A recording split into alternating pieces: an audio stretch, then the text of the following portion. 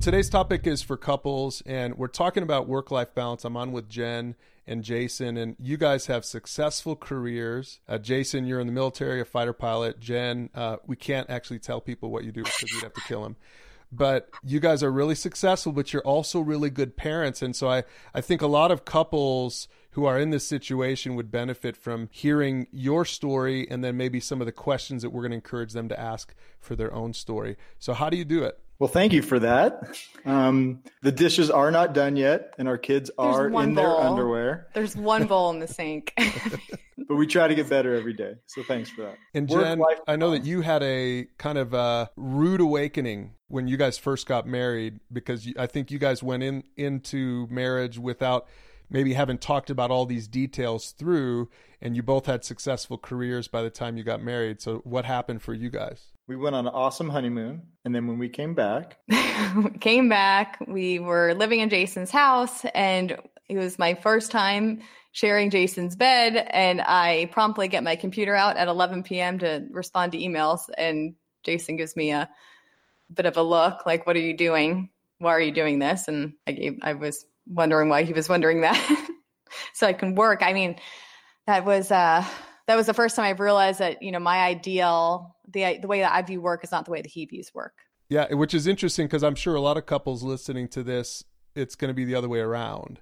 The wife feels like she married a husband and a laptop. And I know both of you guys are really hard workers and successful in your career. But are you saying, Jen, that Jason maybe drew those boundaries a little bit better in his own life? Yeah, I think that's fair. I think that I grew up in a family that focused a lot on work. So I think that's fair. I think he had the boundaries set. And then I've had to learn from him, and then also seeing what God was doing in my life to understand what boundaries he wanted me to have. I think what was eye-opening is that realizing that I could have the same outcome or career success or however, or feel that I did my best, but not killed myself physically in making that happen. And so when you kind of start inching back on how aggressively you're working and yet the same outcomes are still happening, it's a little bit mind-boggling thinking, oh my goodness, I didn't have to work the 16 hours. I could have worked the 10 and it came to the same outcome because I delegated or whatever, different techniques. But I think that was when I was like, oh, wow. Okay. And I think I know God rewards that. He rewards you when you don't make an idol of things that are not him. When he's in the center, things get rewarded. It's just the way his principles work. So Jason, as a fighter pilot, you probably see this with a lot of those guys in your squadron because these guys are all type A. Do some of those guys sort of elevate their career path even above their families? Absolutely. I've seen it so many times, maybe too many times. In that line of work, there's a lot of people that are trying to be the best of the best. And the way you become the best of the best at anything is to spend a lot of time at it and to practice and to study. And that all takes a lot of time. So I've seen it a lot.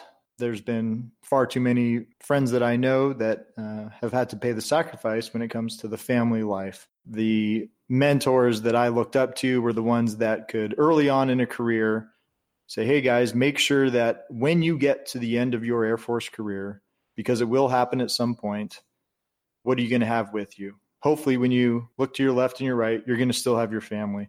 So to make sure that you include that into your work-life balance and take the aspirations of both into mind for all the decisions you make. Yeah, Jen, I know for you, it's maybe a little bit of a different issue for women in the workplace because women are the ones that have to have kids. And so when you and Jason decided to have kids, and I don't mean to make that sound like it's a bad thing. It's what God designed, right? So let's not make apologies for it. But when you and Jason decided to have kids, what I appreciate about your story is you guys didn't fight about it. You weren't mad about it. You weren't resentful and bitter that you had to kind of a little bit put your career on pause. Speak to that for women, because I know your perspective is a little different than some of the women in the workplace. Yeah, sure. So staying true to who I am and who Christ has created me to be is paramount for me, because if I don't stay true to that, then everything else seems to fall apart around me. So I loved having time with my children when they were babies, and it was okay to be away from work for me. I feel like having them, I mean, they're so precious. And my marriage is so precious to me that I can't even imagine life without it. So if I had to pick one or the other, I'm going to pick my family, what Christ has designed me to have a family. So do you feel misunderstood by some women in the workplace? Yes. Oh, absolutely. I feel very misunderstood sometimes. I'll take, if my kids are having a Mother's Day tea, I block my schedule for that. I take vacation for those 2 hours and I go and do it no matter what's happening. Mm-hmm. I plan these things out in advance, and those are boundaries that I'm setting to have happen. So yeah, I think that's really confusing for people. I think just even the acting, as I believe God has created women to act, is confusing to people. I don't conform to act like a man in the workplace, even though it's a male-dominated field. And I think that there's so many benefits that come with that.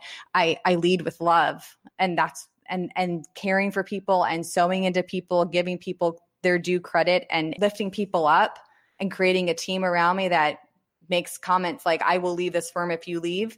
Like, to me, that is success. And us together as a team is so much stronger than me with my elbows out, knocking everybody around me down to the ground. I'm going to bring a village with me, and I'm going to sow into those people with love. So guys, for a couple that's listening to this and they're really being challenged, I think, by your perspective, I think it's such a godly perspective.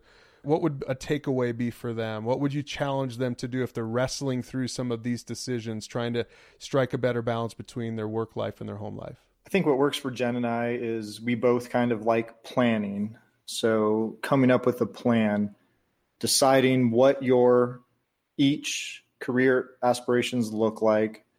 What do you both see your family life looking like? And then coming up with a plan on how do we make that work? What do we give in our work life? What do we give in our family life? Once that plan is established, I think it's usually easy for successful people to execute that plan. I also think it's kind of important periodically to kind of reevaluate that plan, see how are we doing executing that plan. Is there some tweaks we need to make, or have our goals changed over time? The scripture says, without a vision, the people perish. And I think it's about having a vision for your career, but not allowing that to trump the vision that God has given you for your family. And so I appreciate that my dad did a good job with that. My parents did a good job with that when I was young. I want to be that kind of a dad. And my wife wants to be that kind of a mom for our kids. And so if you're listening to this, we just challenge you to use those questions below and have this hard conversation, but really learn how to strike a balance between work and life to the glory of God.